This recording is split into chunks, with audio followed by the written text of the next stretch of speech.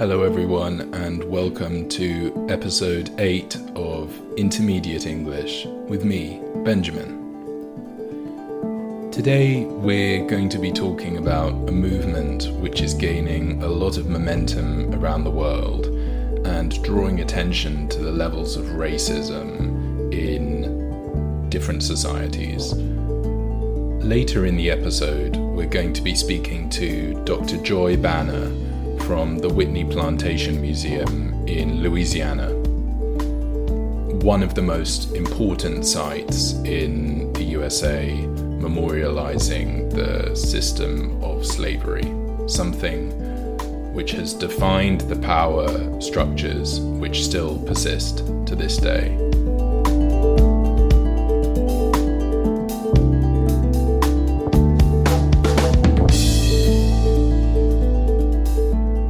So there are a few things that I'm not going to focus on. Although it is a very important event, I'm not going to talk about the murder of George Floyd. This was just the latest in a long line of murders of black men by white police officers in the USA. It's a really important event for understanding the role of the police in the system of mass incarceration, the mass imprisonment in the USA. Another thing I'm not going to talk about is life as a black person today. I'm just not well placed to lecture anyone about that. I am a white man from the UK, and I'm aware that I'm speaking to an audience all over the world, from all different walks of life, all different backgrounds, and I don't really think that it's my role to tell you what it's like to be a black person, so I'm not going to try and do that.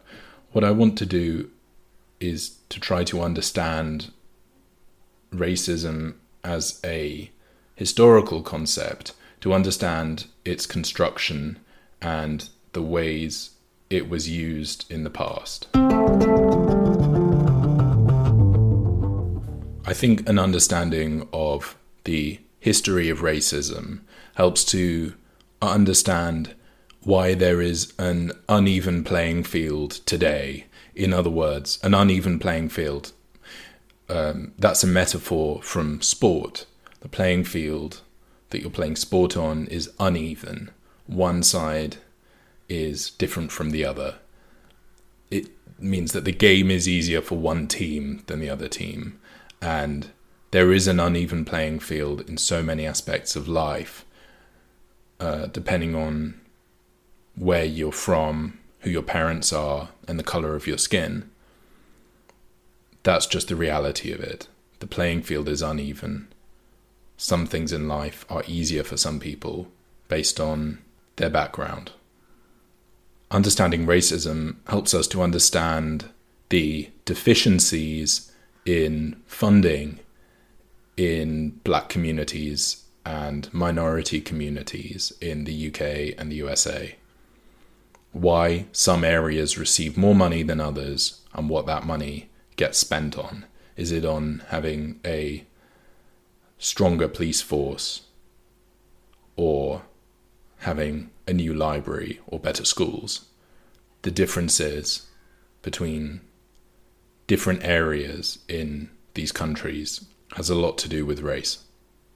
Racism is a word which has a concrete meaning today. It has a really significant meaning. In the UK, it's illegal to incite racial hatred. In other words, to say something which causes racial hatred, to use racist terminology, and to attack someone based on their race, religion, or ethnic background. But like many words ending in ism, racism is a system by which society was governed and still is governed in many parts of the world. Racism is not a natural, inherent characteristic of humanity that we're born with. Racism is something that we are taught. Racism is a system which was invented. It was constructed.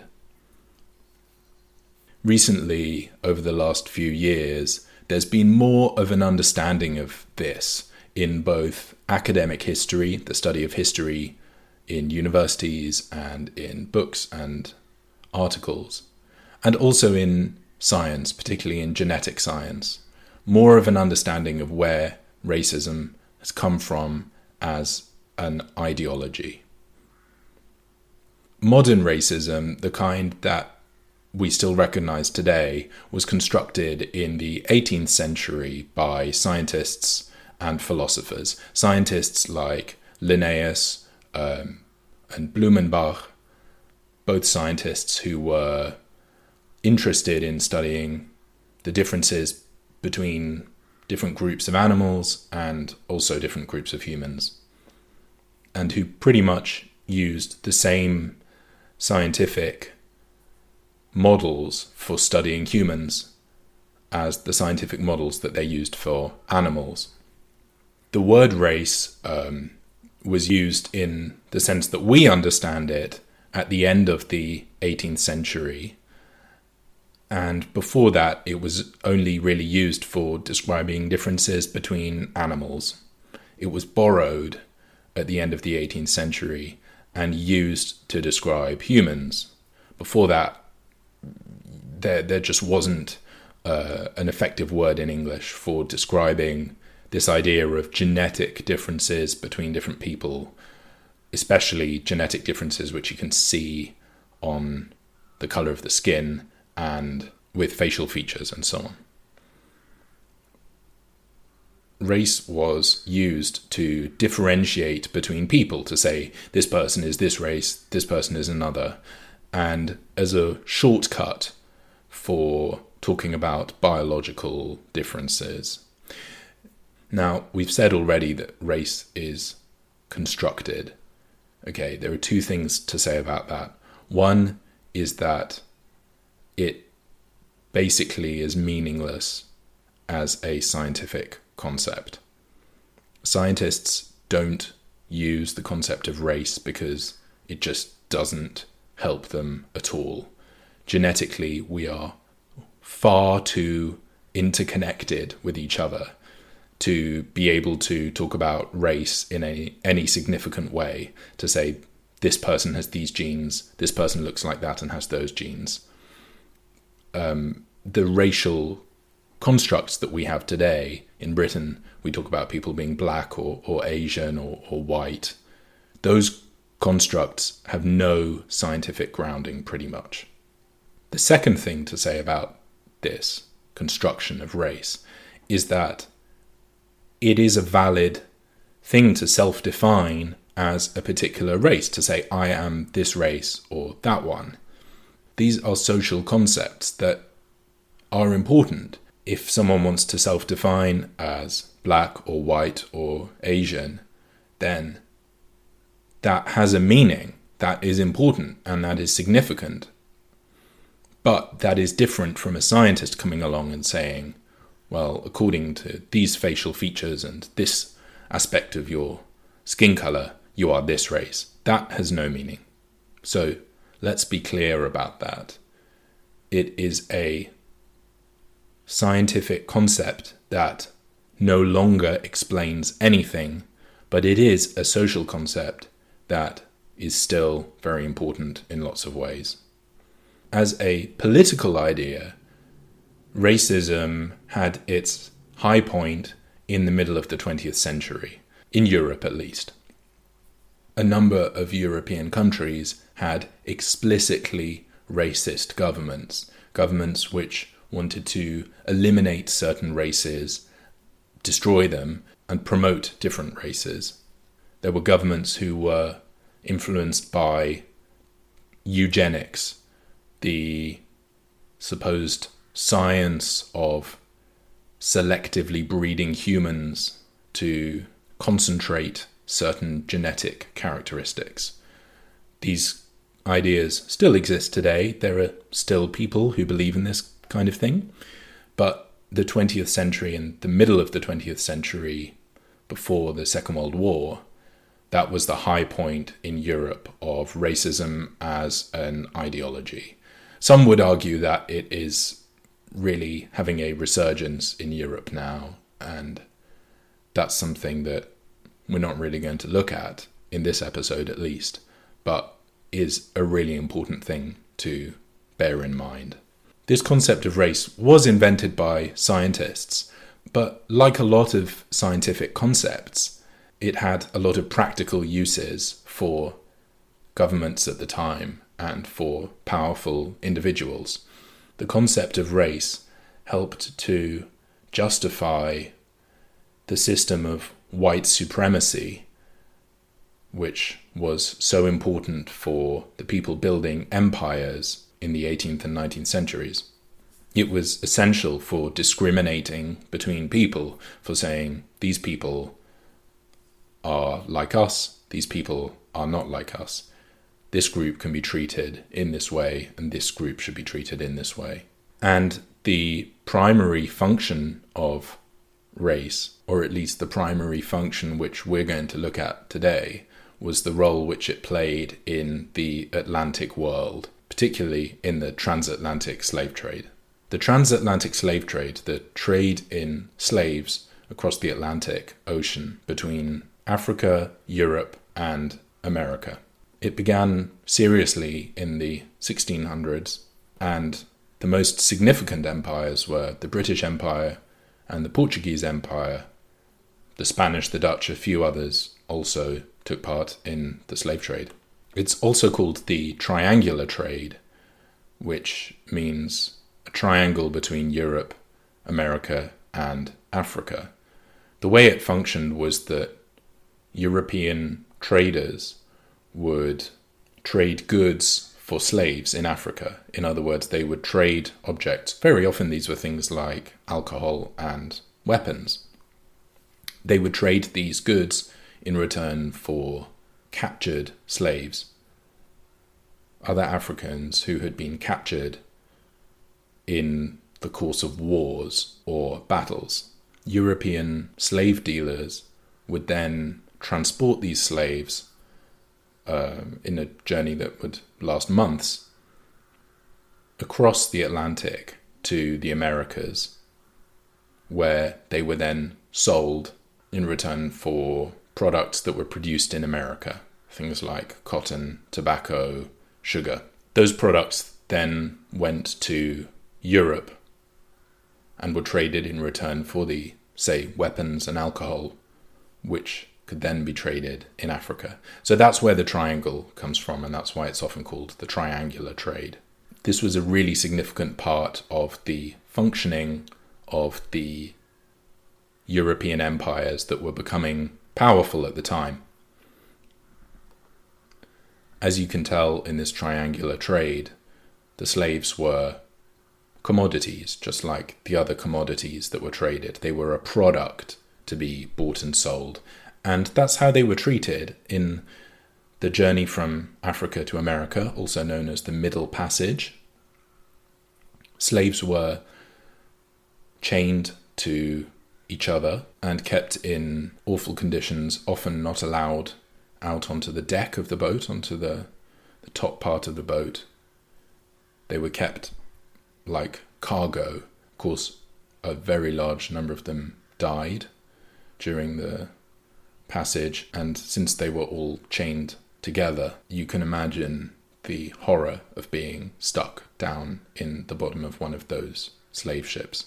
Once they were in America, they were a source of labor. In other words, their primary function was to work.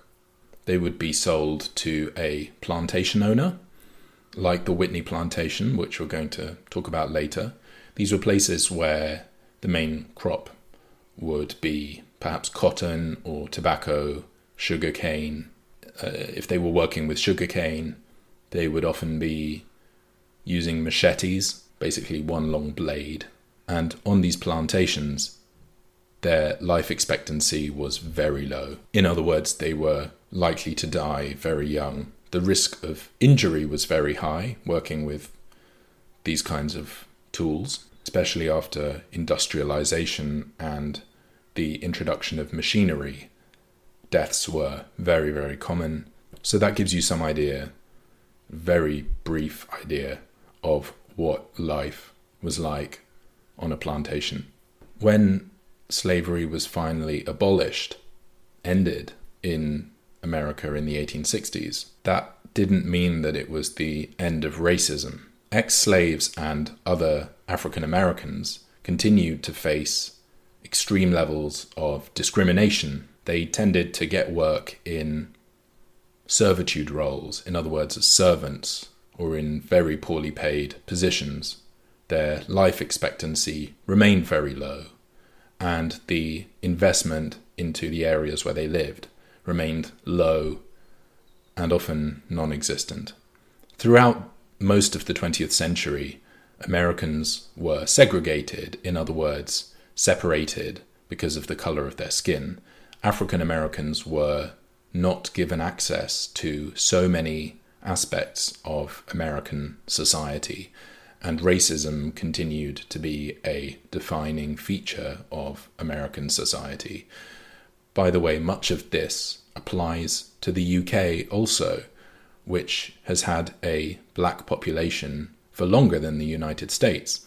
And immigrants to the UK, particularly in the middle of the 20th century, in the 1950s and 1960s, faced very high levels of racism, and many continue to face that racism today.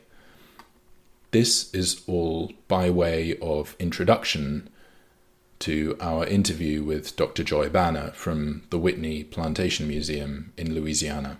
Just to let you know, there are some potentially distressing details about the lives of slaves on plantations.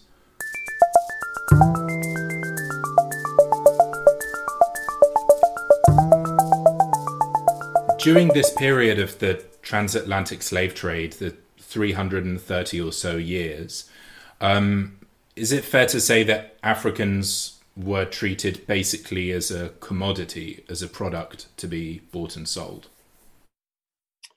So, yes. So they were being treated as commodities to be sold. But it's a strange psychology that's happening, right? Because they're commodified, but I'm really careful in making sure that people understand that their humanity was always an essence of who they were, right? But their humanity was ignored.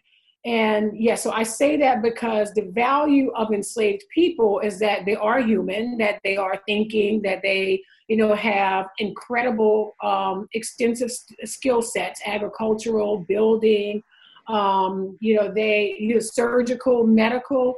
And in the North American continent in the 1600s, we have to understand there was nothing there. There is a huge population of indigenous people. So, but as far as they're concerned in terms of development, they see this, they perceive that there is nothing there. This is terrain that they have to come in and control and build, right? And start their domination and start their economic base and start their foundations. So there's a massive need on their part for labor.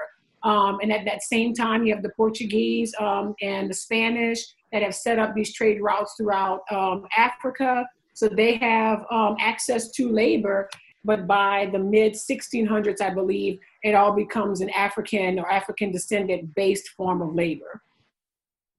Okay, so in fact, slavery becomes the sort of economic system which wins in America. It becomes, to use the word used, the most successful system for the people in power, effectively. Mm-hmm. Well, and like I said before, and I really want to make a point to say this because in the current climate, there is more emphasis on the need for us to understand where our construct of race came from.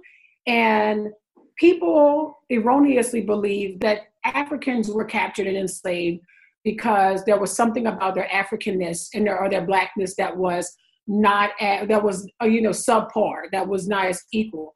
However, in the beginning of the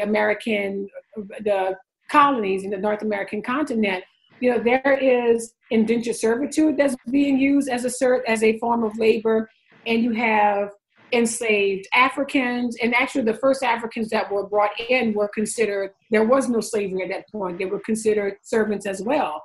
But what you have is these different nationalities of what we now call white and black. They're the same socioeconomic class. And what we have is them coming together as a unit and being able to push back on the powers that be.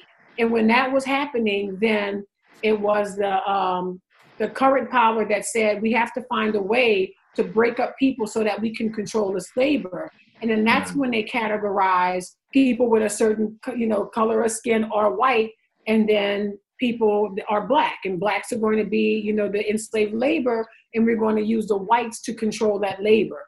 So that's when we have this construction of race. It was used to create and protect an economic system. So effectively, racism is the system which is used to keep this economic system working. Racism is the state of affairs that allows white people in America to feel comfortable about what they're doing. Right, and we have, you look at and of course the gap between wealth of Black Americans and white Americans is large, right? And it's disproportionate. Everything, it's disproportionate. The mass incarceration of Blacks and the impact on African descended people and Black Americans is, truly something that is systematic racism.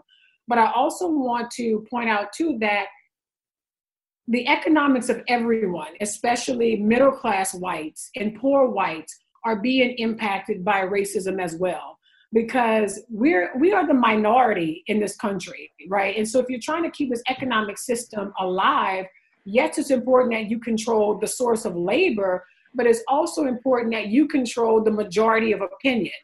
The majority of opinion are fellow white people. So they are, in a sense, feeding into a system that's keeping them, economically, disadvantaged as well. Like our wages would be higher if we all fought together for, equal wages and equal opportunities.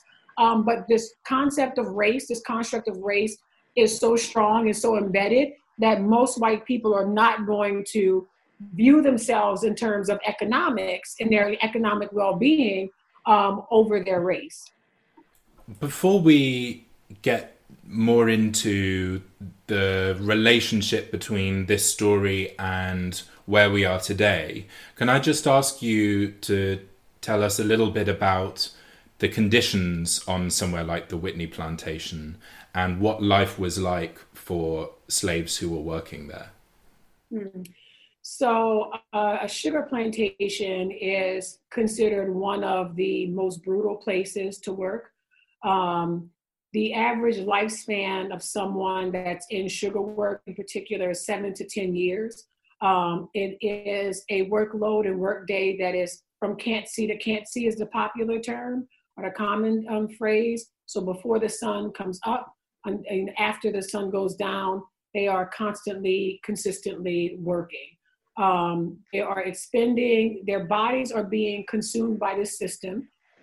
They are not being well fed because feeding them more means that it's going to cost more. So the focus on cost, that it's value. I mean, it's the way that you stay profitable. So they are very often not fed enough. And if they want to eat, in order to sustain their life, then they have to spend whatever extra time that they have hunting their own food. It's brutal. It is backbreaking work. On a sugarcane plantation, even, the leaves on the sugarcane is very sharp. So they receive cuts, from the sugarcane itself. There's rough fibers in the sugarcane material as well that gets embedded in cuts in their fingers.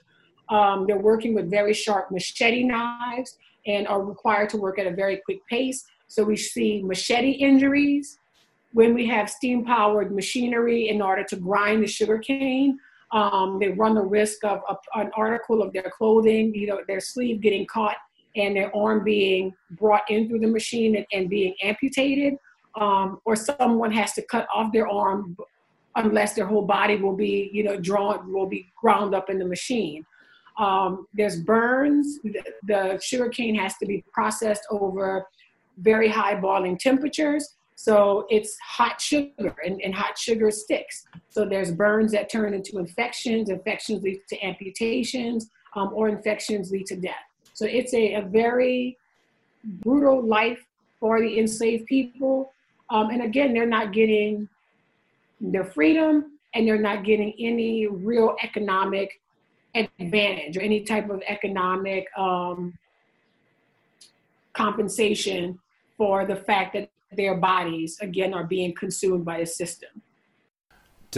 How do their lives change after emancipation? The treatment of formerly enslaved people, although they are free, they're still not given equal rights. And in many cases, they're fighting, with the union. They're fighting for their freedom. And in many cases, they're being relegated, to roles that are considered, servitude roles. And that's being tightly suppressed by, the belief that whites, occupy a certain space and blacks occupy a lower space. So while they are free, they still face many instances of racism. You also have, if you are, potentially, or now that you want to be on the job market, from the other side of it, if you're a white person, there's more skilled labor, that's out there that's going to compete with your jobs. So we see a lot of pushback, at least from racist abolitionists, that still do not want Black people to be in community with them or have the same opportunities as them. So you've sort of answered this question in a few different ways already, but if you had to explain to someone how slavery has shaped America since then, what would be the most important point, do you think? I would say that it's created a level of fear. So if you look at one of the reasons why, England decided to switch away from slavery and to a slavery system is because at that time there were more and more revolutions and rebellions that were happening, right? So they understood that it's just not going to be advantageous for us. And there's other reasons. There's abolitionists. There's a change in the economics, or the way that labor, or the economic system and on labor. But slavery is always maintained, even though there is quite extensive fear that there's going to be a rebellion. And because we never shift away, because we compromise safety and security for money and for the slavery system, we still continue to have these fears of each other, right? And particularly whites and blacks. The fear is that if I do not control blacks, they're going to turn around and murder me. They're going to make me pay for it. And I think that white Americans in 2020 are still holding on to that fear of if I don't, maybe I want equal rights, or maybe I believe in fairness, but they're out of control, or they are going to inflict some harm and some danger upon me. And so it's an attitude of, I got to get them before they get me. In some way, shape, or form, I think that white Americans still hold that fear about Black Americans, particularly Black men. Mm-hmm. And what about the long-term economic impacts? Do we still see the traces of that today? Well, and so we do the fact that I can work at a plantation that was built in the 1790s, and I know that might not be old for, in terms of England and how old your buildings and structures are. But the fact is that it's 2020 and this house was built in 1790 and that it's still a viable business, right? And the people that built the same structure, that maintain these same sugarcane farms, have never gotten paid a penny for any of the work that they've done. Well, I shouldn't say a penny. They have not gotten paid anything substantial to change the conditions, in their living situations. So there is massive amounts of money that was generated. It is the basis of the United States foundation, of our economic system, of banking, of credit practices, of financial instruments that are being used. But yet now the generational wealth that's been passed along through white generations, Black Americans had no access to that, right? And so that's been harmful, that we did not have the capital, but it's this system of racism that was extended, throughout Reconstruction, throughout when there were opportunities that were specifically given to white Americans in order to advance their position in society and create a middle class and create wealth, Blacks were left out of that equation. So we did not have access to the same types of mortgages, capital loans.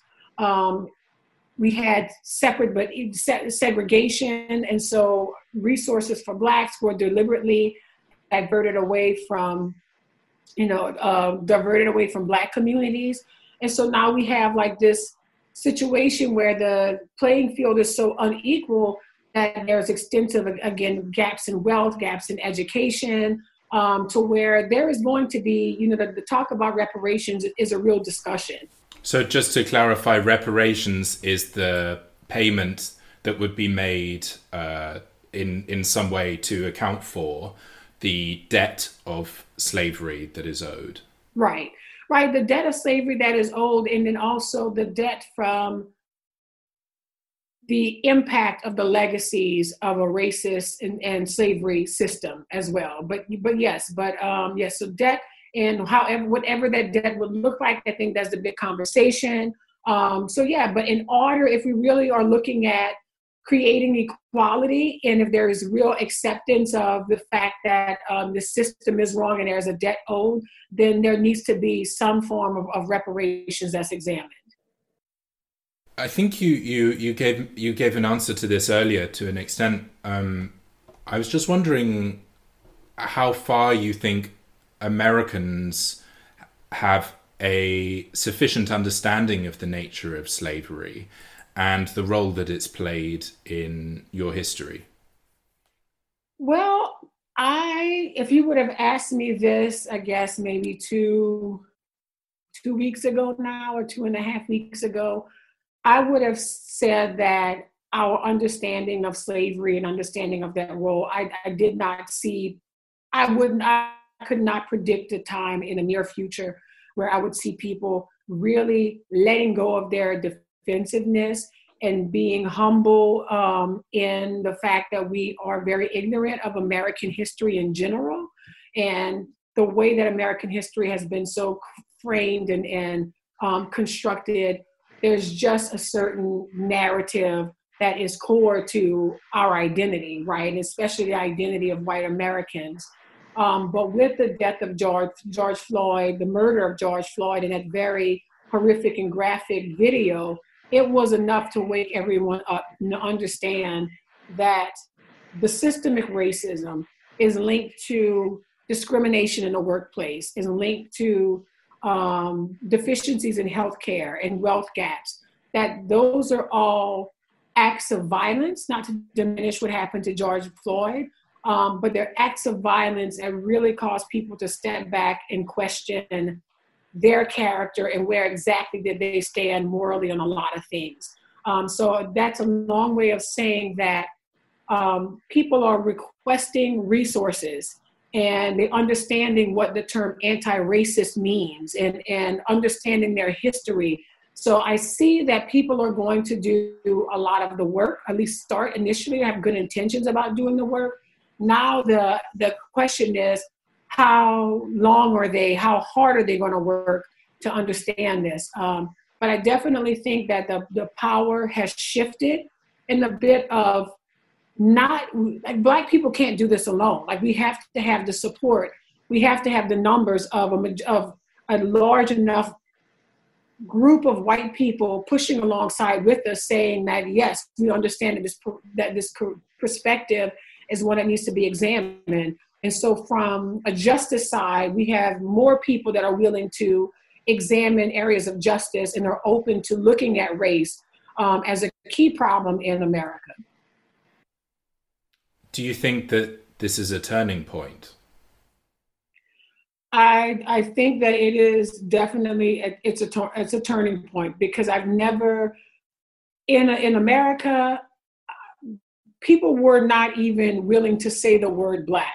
You know, if you said Black, we can't, you know, Black Lives Matter, then we would get the retort of, well, all lives matter. You know, that's the controversy now. So it was wrong for us to even acknowledge that race existed, right? It's like, you're supposed to be colorblind. We're not supposed to talk about issues of race because that's just like, we just don't do it. And so now the fact that I hear people actually saying Black people, you know, like I noticed that you're Black. I understand that you're Black, and your experience as a Black American is different as my experience as a white American. We have not had that kind of dialogue about this. Maybe we were talking about it during the civil rights, but we're at that level of open communication and honest communication as we were, what I would think, during the civil rights movement. I want to ask you a couple of questions about events in Britain as well, because I think Britain is a country which has had has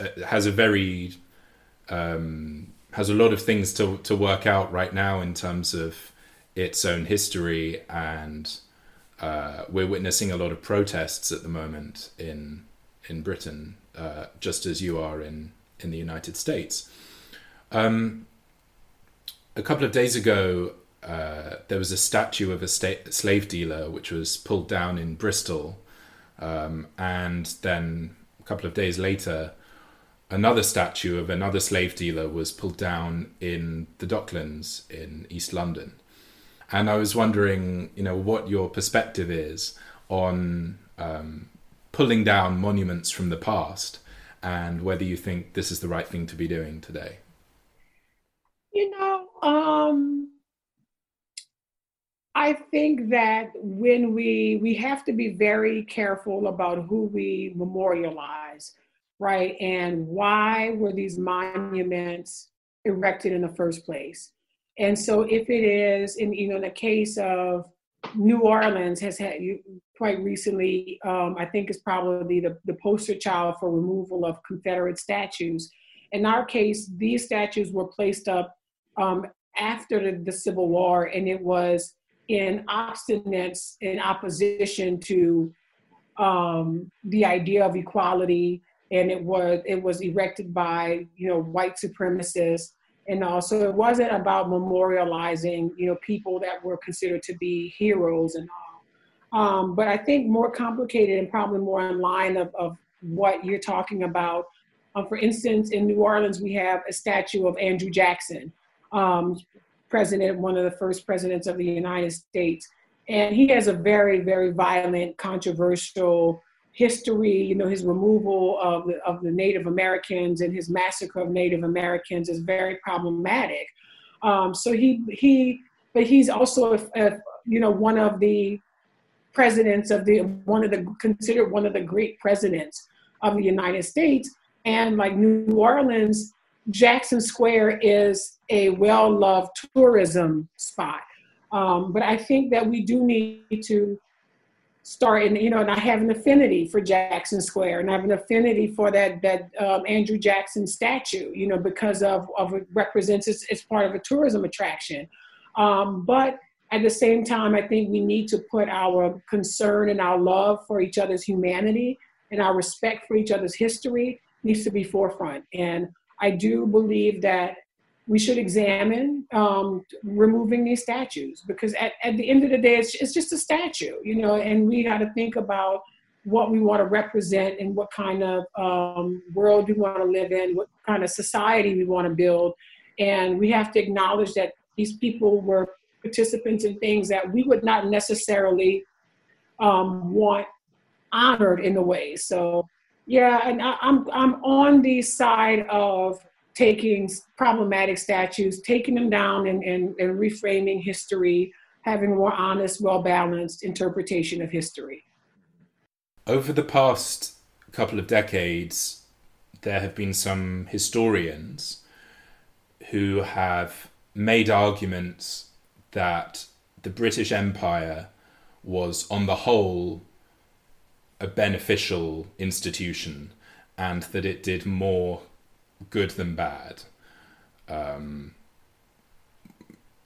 What would be your response to that kind of argument? Because I think outside of academic history, I think it's a point of view that you can come across quite frequently in Britain.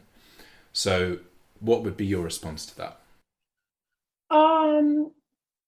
I think that we should be more focused on the way that we have all evolved, right? And so the need to look at our history and frame it as this was good, this was bad, it happened, right? And so what I hear in that statement is defensiveness. We get the same thing when we're talking about the institution of slavery. There are people that honestly believe that slavery was better for African Americans than being in Africa, right? And so I think that is, why is our identity tied to being perfect, right? And like, we're going to make mistakes, and then we're going to run into issues and be participants in problematic history. And so there is nothing, we've inherited this history. It is what it is. And so being able to go back and frame and defend Britain, a defense is not necessary. It's history. It is what it is. But to me, what is problematic about that statement is it seems that if you're not really open to the extent to the damage that was done, then you're not going to be really open to the solutions. So it's like, let that, whether it was good, whether it was better, whether it was worse, it doesn't matter. We're here where we are now. So now how do we make it better? Let's acknowledge what happened without judging it per se, and let's move on with improving what we need to improve. If anyone wants to find out more about African American history generally, or about the institution of slavery and the effect that had on the Americas, apart from obviously going to Louisiana and visiting the Whitney Plantation Museum, do you have any recommendations for what they could do? So as far as African American history, we are hosting a second of our virtual book club at Whitney. It is on July 8th. It's a free book club. Anybody can become a part of it, and it's an option whether you want to be part of the virtual discussion or not, want to say anything. But we're reading a book called Stamped, and it is an abbreviated. It's actually written for young adults because I want to make it accessible to a wide audience. But Stamped is an abbreviated edition of the book called Stamped from the Beginning. Stamped from the Beginning is 500 pages, and it takes you through the history of race, traces it back to the 15th century and some constructs of race, what it means for America and how it evolved through slavery and into civil rights and all. That's an excellent resource. It's written by Ibram X. Kendi, and so that's a great resource. As far as Louisiana slavery, we read Incidents in the Life of a Slave Girl. We use that as training for our staff here. That's an excellent resource that's available free online. Just Google it. And 12 Years a Slave is another great resource that walks you through Louisiana and slavery in general. And yeah, there are tons of great resources, but I would start with those. Another important resource is the Library of Congress here in the United States has narratives of people that were formerly enslaved. So in the 1930s, narratives of enslaved people were collected as part of a federal project, and those are available online and for free and gives you firsthand accounts of what happened during slavery. Is there anything that you'd like to say that we haven't talked about, or any subject that you'd like to discuss? Just that if we are opening on June 19th, so we're reopening. So if I don't know like how everyone feels about traveling, I know that I'm still kind of on the hesitant side myself, but I certainly extend an invitation to all of your audience to come and visit us here in Louisiana. And this is a very important part of not only American history, but America, we don't understand that now as Americans, that we really were so many different countries, and it's really very much so much English that we see a lot of connection and a lot of parallel to what is happening in Britain as well. Look, thank you so much for speaking to us today. It's been really fascinating to hear about the Whitney Plantation Museum, about slavery and the impact of slavery on America and the world today. And I really appreciate you taking the time out to talk to us. I think we could probably have talked a lot more, and there are so many things that we could have talked about, but we've gone into it a little bit, and it's been really fascinating. So thank you. Oh, and again, thank you for inviting me to be a part of your podcast. And if there's anything that I can do, please feel free to reach out.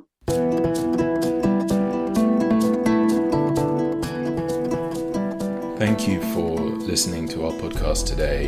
If you enjoyed it, you can tell your friends about it, and you can give us a rating on Apple Podcasts.